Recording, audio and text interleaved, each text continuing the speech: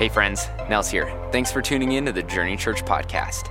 Today we're in a message series called Parables, where we're looking at how Jesus used small stories to teach big ideas. Let's tune in to see how these parables can impact our lives. Welcome. My name is Mark. If you forgot or you weren't paying attention, that's not a shot, but we just got to get that out of the way so I know that you guys are all like locked in. Before we get started, there's two things I want to say before we go ahead and jump into the scriptures. The first is this. I don't know what your morning was like. I actually don't know what your last week was like. I don't know what your summer's been like. And if you're like me, life can get hard sometimes. So I just want to say up front that I am really glad that you're here. Whatever is going on in your life right now, I'm really glad that we can gather like this together.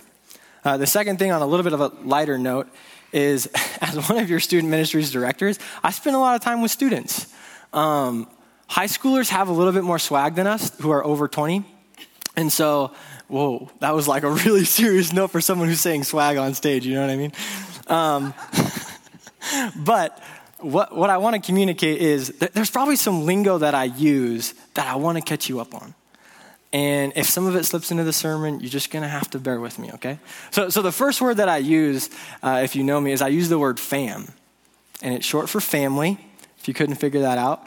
And I feel like that's pretty appropriate because we're like a church family. Woo! Second word is friends. I don't know everybody's name. I wish I did. If I don't know you, come find me afterwards and we can get to chat. But if I slip in there friends, you now know. And if you really do know me, I'd like to think we're all friends here, you know, like that's just who I am. And the third word is probably like the weirdest. It's not a bad word. It's homie. If you know me, I actually call my friends homie. I'm very well aware of the color of my skin and that I live in Montana. But sometimes I actually use the word homie to articulate like, you're my friend, you're my cool friend. And they're all supposed to be endearing terms, but just to catch you up. All right. Enough about me. Back to the parables message. If you're new or if you're catching up or you just want me to say it because it's right, it's behind me. We're in a series called Parables. And we're looking at these parables, these stories that Jesus told at particular times when he was with the disciples, sometimes the sinners and sometimes the Pharisees, just with crowds. And today I'm really excited. We're actually going to talk about one of my favorite parables and Jesus' favorite parable. So you picked a good one to come to. And if you're anything like me, you'll read the Bible looking for an answer, right? Like we already established, life happens, life is there. And sometimes we can have questions and I don't know, either I'll go to Google or I'll go to the Bible. And when we look at the parables, I think it can be really easy to kind of be confused. Like Jesus even says in some places, like to those who have ears, let them hear, to those who have who can understand.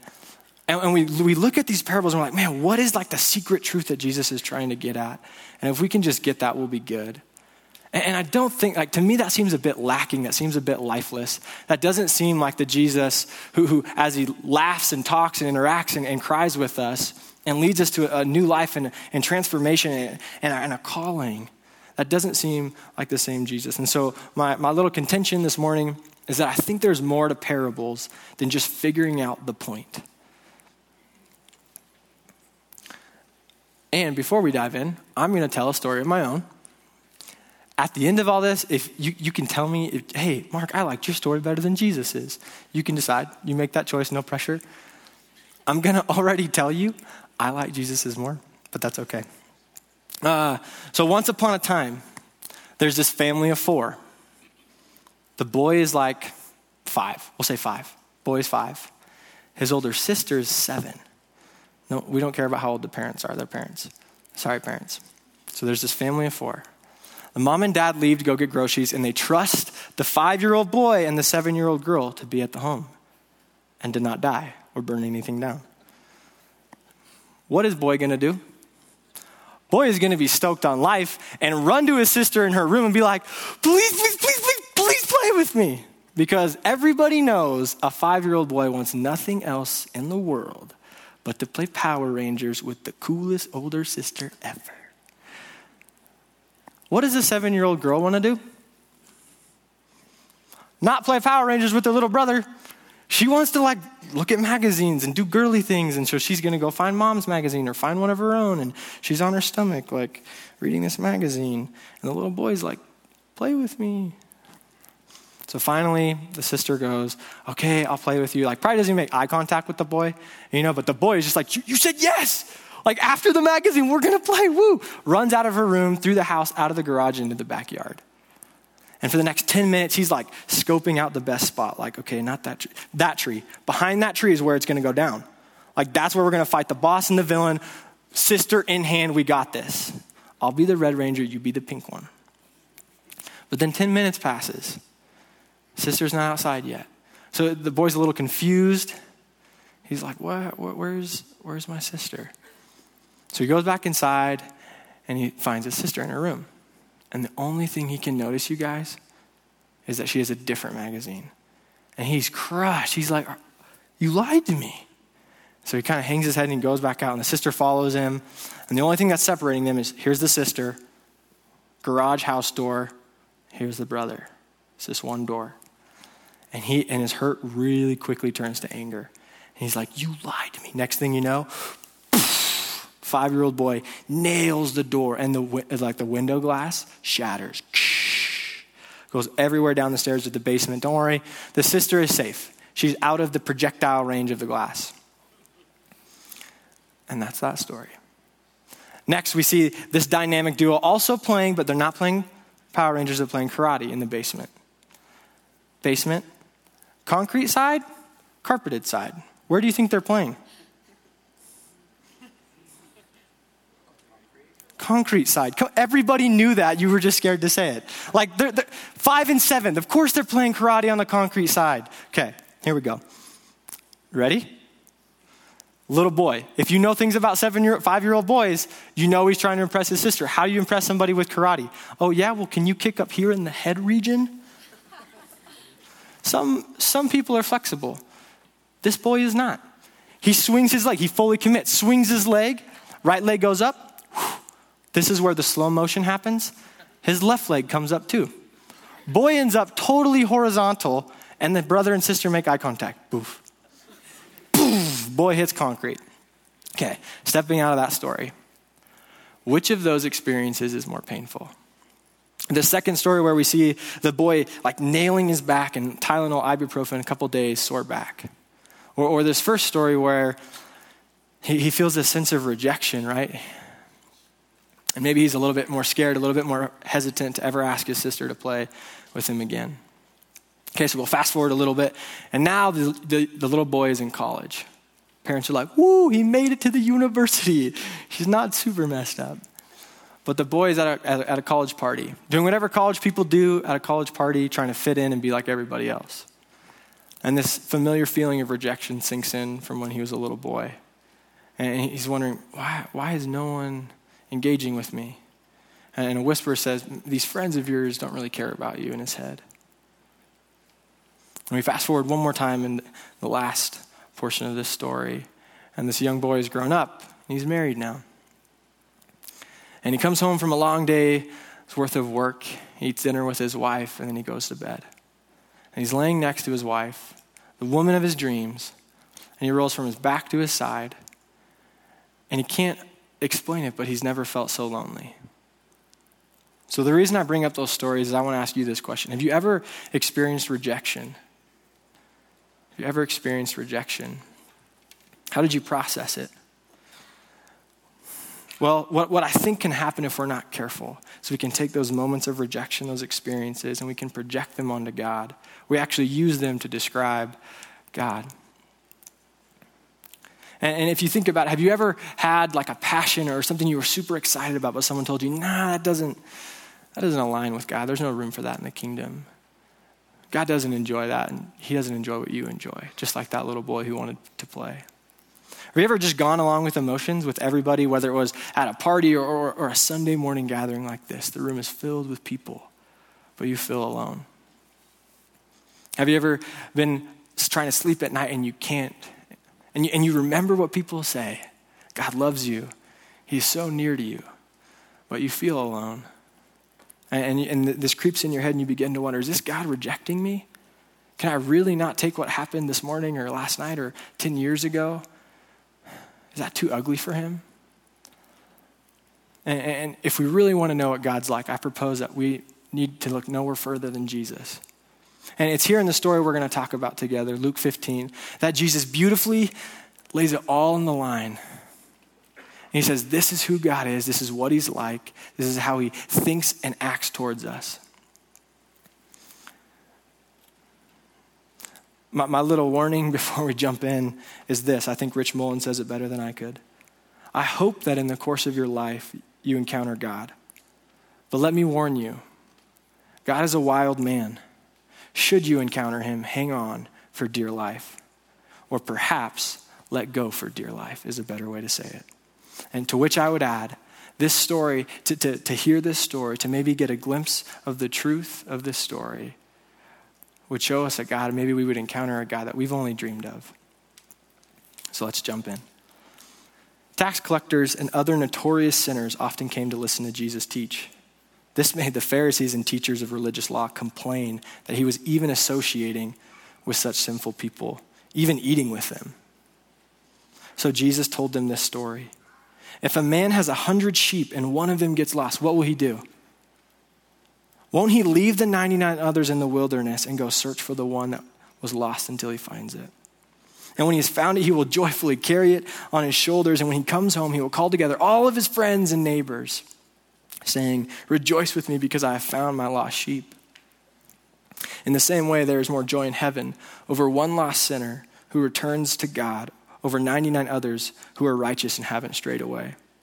Or, Jesus says, suppose a woman has 10 silver coins and loses one. Won't she light a lamp and sweep the entire house and search carefully for it until she finds it? And when she finds it, she will call in her friends and her neighbors. She will say, rejoice with me because I have found my lost coin. In the same way, I tell you, there is more joy in the presence of God's angels when even one sinner repents. To illustrate the point further, Jesus told them this story. A man had 2 sons. The younger son told his father, I want my share of your estate now before you die. So the father agreed to divide his wealth between both of his sons. A few days later, this younger son packed all of his belongings and moved to a distant land where he then wasted all of his money on wild living. About the time his money ran out, a great famine swept over the land and he was starving. He persuaded a local farmer to hire him, and the man sent him into the field to work with the pigs and to feed the pigs. The young man became so hungry that even the pods and the slop he was feeding the pigs looked good to him. When he finally came to his senses, he said this to himself, at home, even the hired servants have enough food to spare. And here I'm dying of hunger. I will go home to my father and I will say, Father, I've sinned against both heaven and you, and I'm no longer worthy of being called your son. Please, would you take me on as your hired servant? So he returned home to his father. And while he was still a long way off, his father saw him coming. Filled with love and compassion, he ran to his son, embraced him, and kissed him. His son said to him, though, Father, I've sinned against both heaven and you, and I'm no longer even worthy of being called your son. But the father said to his servants, quick, bring the finest robe in the house and put it on him. Get a ring for his finger and sandals for his feet. Kill the fattened calf. We must celebrate. For my son was dead and now he's returned to life. He was lost, but he is now found. So the party began. Meanwhile, the older brother was in the fields working. When he returned home, he heard music and dancing in the house, and he asked one of the servants, what's going on? Your brother is back, he was told, and your father has killed the fattened calf. We are celebrating because of his safe return. But the older brother was angry and wouldn't go inside. His father came out and begged him, but the older son replied, all these years I've slaved for you and never once refused to do a single thing you've ever asked me to do. And in that time, you never even gave me a goat for me and my friends. Yet this son of yours comes back after squandering your money on prostitutes, and you celebrate by killing the fattened calf. His father said to him, look, dear son, you have always stayed by me, and everything I have is yours. We have to celebrate this happy day, for your brother was dead. He's come back to life. He was lost, and now he is found. Let's pray. Father, thank you so much for this time and for all of us who are here. Most of all, thank you that you are who you are. God, I would ask that you would humble me, that you would speak through me, you would speak to all of us what you want to communicate to us this morning. God, as we try and follow you and figure out who you are, would we quiet the noise of life? Would we be honest about the baggage we have? And would we hear what you have to say and maybe glimpse who you really are? I love you. We love you. Thanks that you love us first. Amen. Okay. Those are 3 stories. We're just going to talk about the last one. The prodigal son. 2 sons and his father. And the first question on your notes page is, what is Jesus trying to illustrate? In verse 11, it says, to illustrate this point further, Jesus told him this story. We're actually going to answer that question towards the very end of this morning. But here's the story that Jesus told. A man had 2 sons. The younger son told his father, I want my share of your estate now, before you die. So his father agreed to divide his wealth between his sons. Okay, pause. Let's all get on the same page about what's going on here. Younger brother, this younger son, what he's doing is he says, Dad, I want my inheritance. We all know inheritance. You don't normally get them until your parents pass on and they give it to you. He says, can we pretend that you're dead? Because I really want your money. And the shocking thing of the father is that he does it. And so in verse 12, that so his father agreed to divide his wealth. That's a big so. Like, first of all, like, dad's in the crowd. If your son said this to you, would you give them the money? I'm not a dad. I can't answer this for you. Dads, where you at? No. Thank you. No, you wouldn't. And back in that time, can we be real about what that was? That was not, hey, I'll cash the IRA account and give you the money. I'll drain the savings and give it to you. He had to liquidate what he owned. He had to like either sell property, buy a smaller house to rent for the family. He had to get rid of cattle, the livestock, like what he had, just to give it to the son. And he says he actually gave it to both sons. He divided it to both sons. And what's funny is we're not told why the younger brother asked this. We don't know why he asked for the money. But it doesn't really matter. What does it matter if he was trying to go find himself, if he felt rejected somewhere and he was trying to go feel accepted somewhere else, or if he was trying to prove something to himself or someone else? We don't know. But can we relate to that? Have you ever just made a decision that you're going to follow like this pursuit, this selfish pursuit or desire, no matter what the cost, no matter if it meant hurting this person, someone you love, someone you didn't know, some stranger?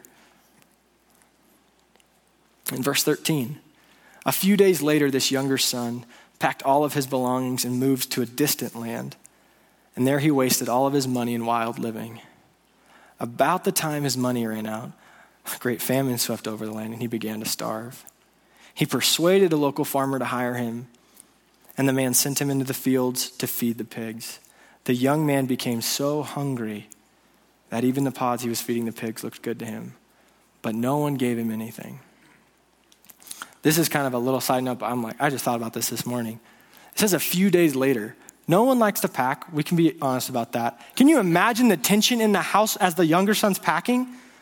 Dad, I wish you were dead. Can I have some money? Dad gives him the money. Older brothers, we haven't heard anything from him yet. And then there's like a couple days of him packing in the house. And then it says he goes off to a distant land. And what's going on there is that by distant land, it's saying not a Jewish land. The others, the non-Jewish, the Gentiles. He went off there. Wild living. It says he wasted all of his money on wild living. Right? And we can hear that and we're like, Mark, I don't spend my money on prostitutes or drugs or like I'm not that bad. I didn't waste all of it. Guys, he took his inheritance and he went for whatever he could and what everybody else was doing to try and satisfy himself. Surely we've done that. We've looked around us and said, I'm not satisfied. What's everybody else doing? And we put a lot of chips in that bag. Have you ever ran a selfish desire all the way to its end? Like maybe someone you love let you do it. And at your end of your rope and you're sitting there, you're standing there, and you're like, I'm not happy. I'm not fulfilled. Not only did his money run out, but a great famine hit the land at the same time. It's like that movie scene, the main character, man, it can't get much worse. Rain clouds. It's like, oh, are you kidding me? That's what we see going on in this picture. And then he had to persuade the farmer to hire him. It wasn't like, hey, can I have a job interview? Sweet. He had to convince and beg this farmer to hire him. And then this is a Jewish young boy amongst pigs. That is the lowliest of the low jobs. Let's use our imagination. What would that be like for us now? And when it says that he's so hungry that he wanted to eat the slop that he was feeding the pigs, it's as if to say, man, you wasted your money on women and drugs and drinking and all of that. You wasted it all on wild living. And there's shame in that, right? But now he's amongst the pigs. So it's not just there's shame in what he did, but there's, wow, you fell that far? We're not just hanging on to the end of the rope. We dropped the rope. We are in the darkness. And we're like, how did I get here from where I started?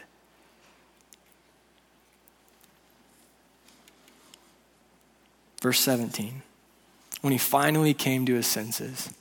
In another translation, it says, when he had this moment of self-reflection, he said this to himself, at home, even the hired servants have enough food to spare. And here I am dying of hunger. I will go home to my father and say, Father, I've sinned against both heaven and you, and I'm no longer worthy of being called your son. Please, would you take me on as a hired servant? So you're in the darkness, you're in the muck, you have nothing. What do? Have you ever been so ashamed, so afraid of being rejected, but you weren't happy, so you knew you had to do something else when you finally had that moment of self-reflection? So what does this young boy do? He thinks of this grand apology. I don't know about you, but I've done enough things in my life where I've had to say sorry. And I've had to confess things. I've had to be honest about things because they affected other people. And some things that we have to say are so ugly that we're like, is there any way around this? No, there's not. Well, maybe if I can just think of this grand apology, if I can do something, I can sway this person's compassion or mercy, and I won't be totally rejected. And this young boy's fear of rejection is actually super real. Because in the Jewish culture, if you left and you wasted your inheritance in a foreign land, and you tried to come back, there would be something called the kizazah ceremony. Kizazah means literally cut off. And what the ceremony would entail is the village would fill this jar with burnt beans, and they would crash it on the ground, and they would disown the person. So not only is this boy thinking, I have to say sorry, but he's also knowing that that's how his community is going to receive him again. They're not going to receive him. So he thinks, maybe if I can sway my father, if I can get a little ounce of compassion out of him, maybe I can just come on as a servant and not a son anymore. Verse 20. So he returned home to his father. And while he was still a long way off, his father saw him coming. Filled with compassion and love, he ran to his son, he embraced him, and he kissed him. Pause right there. Whether we've heard this story or this is the first time, imagine Jesus saying that in the story. Imagine that beautiful line as Jesus is saying that. The notorious sinners are listening. The Pharisees are listening. The disciples are listening. There's this crowd. And each one of them is trying to figure out what Jesus is trying to say here. And Jesus has this smirk and he's like, and while he was still a long way off, the Father saw him coming. And that word for ran is actually Olympic sprint, which we have a super good visual for. We know what Usain Bolt looks like when he's sprinting. Here comes the Father. He's sprinting towards his son. We're going to talk about what the Father's wearing real quick. He's wearing a robe. How do you sprint in a robe? Not easily. He rolls up his robe, and there's these white legs. And if you're a Middle Eastern dad and you show your legs, it's shameful and embarrassing. You do not do that. But the Father says, the heck with it, and sprints. He shames himself to sprint after his son. And it's funny, we actually see when he meets his son, he embraces him and he kisses him. And the word for kiss is not just, it's like snot kisses, continual repeated kissing. Which is funny. That's not really a picture of a dad that we see. The Father's kind of acting like a mom with this compassion and this love towards her son. What does the son do? Verse 21. His son said to the father, "Father, I've sinned against both heaven and you, and I'm no longer worthy of being called your son anymore." But his father said, Eugene Peterson's The Message version says, "But the father wasn't even listening. He turns to the servant, 'Quick, bring the finest robe, bring a ring for his finger, bring sandals for his feet, and kill that calf that we've been fattening. We must celebrate with a feast. For this son of mine was dead and is now returned to life. He was lost, but now he's found.' And so the party began." I think the father knew that the community was ready to have the Kizazah ceremony.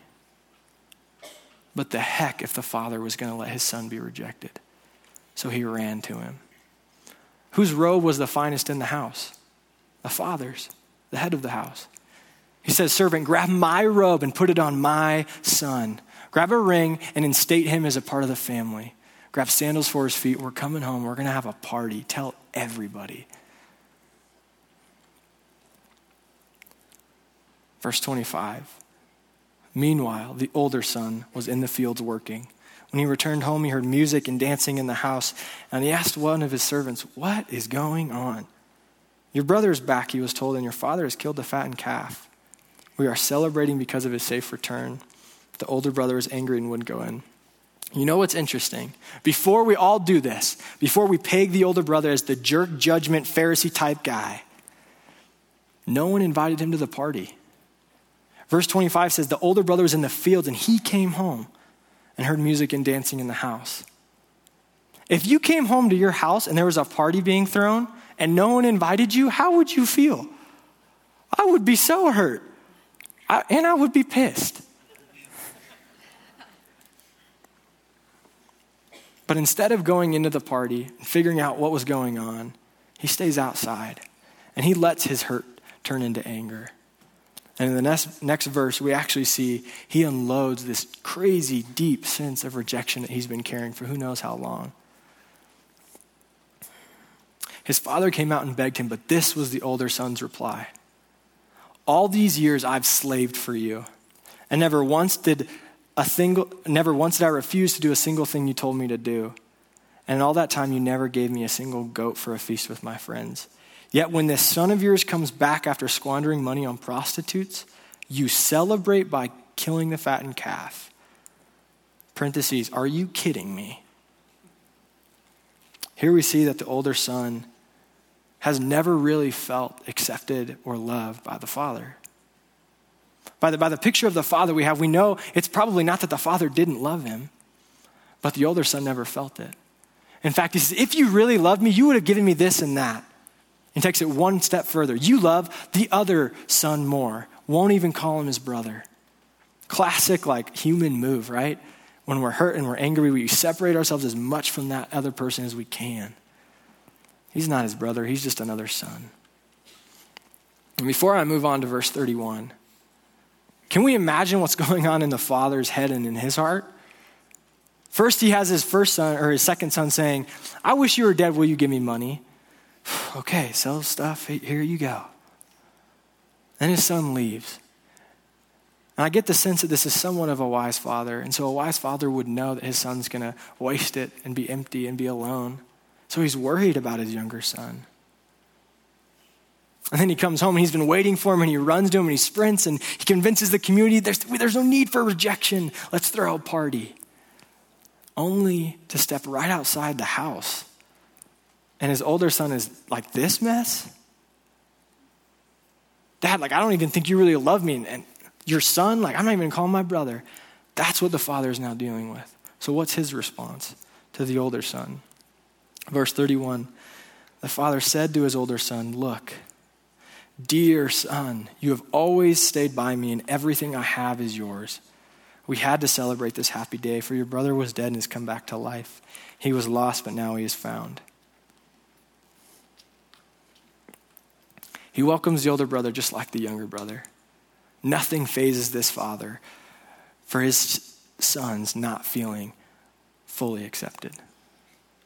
Not the younger son running away, not the older son being a party pooper and being hurt. And that's the end of the story. We don't know what happened to the older brother. So let's zoom back out. What's the point that Jesus is trying to make here? And that first question in our notes page. It's in all three parables, and especially this last one. That which is lost will be found. Those who are rejected will be accepted. That which is lost will be found, and those who are rejected will be accepted. Your second question is this: why didn't Jesus just say that? I believe and sometimes imagine Jesus telling a story with tears in his eyes, because he is ruthlessly attacking the Pharisees' view on God. He's attacking their theology, but he doesn't want to attack them.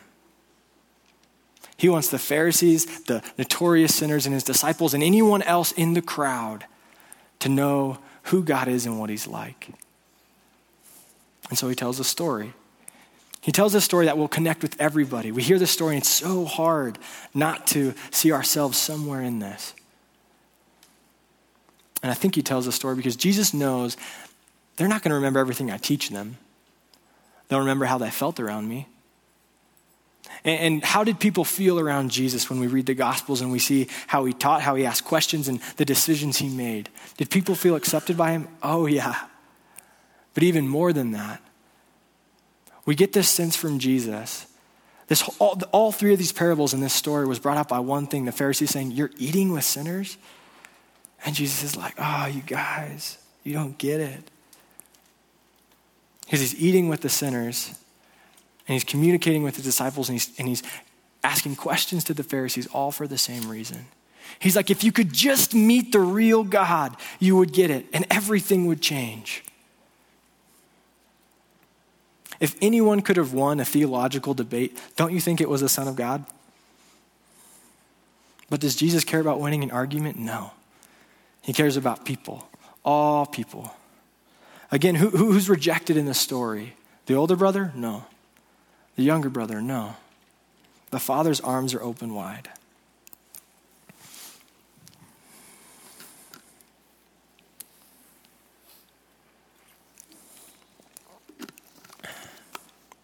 Today I've been married to my wife, Devin, for exactly a month. Thank you. Yep, you guys missed her. She was at the 9. Bummer. And I get to go home and quite literally be with a woman of my dreams. That's awesome. And yet I've had sleepless nights. And I process this rejection and this loneliness. I'm like, how is that possible?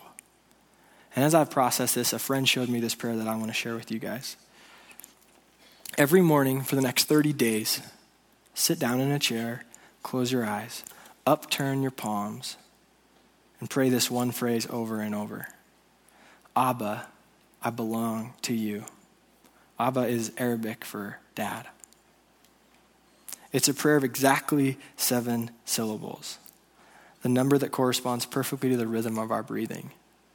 As you inhale, Abba. As you exhale, I belong to you.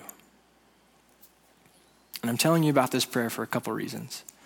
One is I'd invite you, like me, to practice receiving grace and to verbally out loud speaking truth of who you are, who I am, who we are, which is and will only ever be determined by who God says we are. And my second reason I told you this is to, like Rich Mullen said earlier, to warn you. If you experience this love and acceptance, to belong to the Father, it will change you. For me, whether as a new husband or someone trying to walk in the same footsteps as my Savior, Jesus, the more I feel belonged by the Father, the more I live life day by day with my wife, the more I realize, friends, it's not about me. As a husband, it is not about me. As a Christian, as a follower of Jesus, as someone who belongs to God, it is not about me. So fam, here's the question, front and center. Are you becoming like the Father? And there's not any guilt in that question. I'll ask it again this time with some hope and with some joy. Are you becoming like the Father? Are you sprinting towards others? Are you wholeheartedly inviting those around you to the party? Are you walking just a couple feet right outside where the older brother is? And yes, they're hurt. Yes, they're angry. And you can bet they're making sure everybody knows they're hurt and they're angry. But are you inviting them to the party? Are you begging them to come to the party like the Father was? And just what is this party? The Father opens his arms and his doors. Are you inviting people into your life? Because remember, following Jesus is not about you. Can we be honest for a second? We need each other. I don't know who decided that the Christian life was an independent life. Heck, I don't know who decided that we should even try life alone. You are a certain small person in a certain place at a certain time, with certain relationships, certain gifts, and certain opportunities. And this is a scarred world full of death, violence, suffering, pain, rejection. All of that is in this room. All of that is with the people next to you. Even if you don't know them, that doesn't change what's going on. That's for people outside of this room, who you know or who you don't know, are also going through those same things. So let's be like our great God and throw parties with great love. You know what makes the best party? It's not what's there, it's who's there. I'll give us some time to sit and have our own moments of self-reflection, and then I'll pray for us all over the top. Father, thanks again for this time, for this morning, for everyone here. Spirit, I would ask that you would talk with us, you would whisper things, and that you would even quiet some of the noise in our lives to hear from you. God, would you help us to remember maybe these two questions? Have we met the Father? Have we met the God of this parable? And are we becoming like you, Father? We give the rest of the day to you. We trust you. We love you. And would your love change us? In Jesus' name, amen. Thanks for listening. We hope this time has allowed you to dig out more of who God has made you to be. If you made some kind of spiritual decision today and are interested in what's next, we'd love to connect with you. For more information or to get in touch, please visit journeyweb.net. If you're interested in supporting our ministry, you can give online at journeyweb.net/give. Thanks.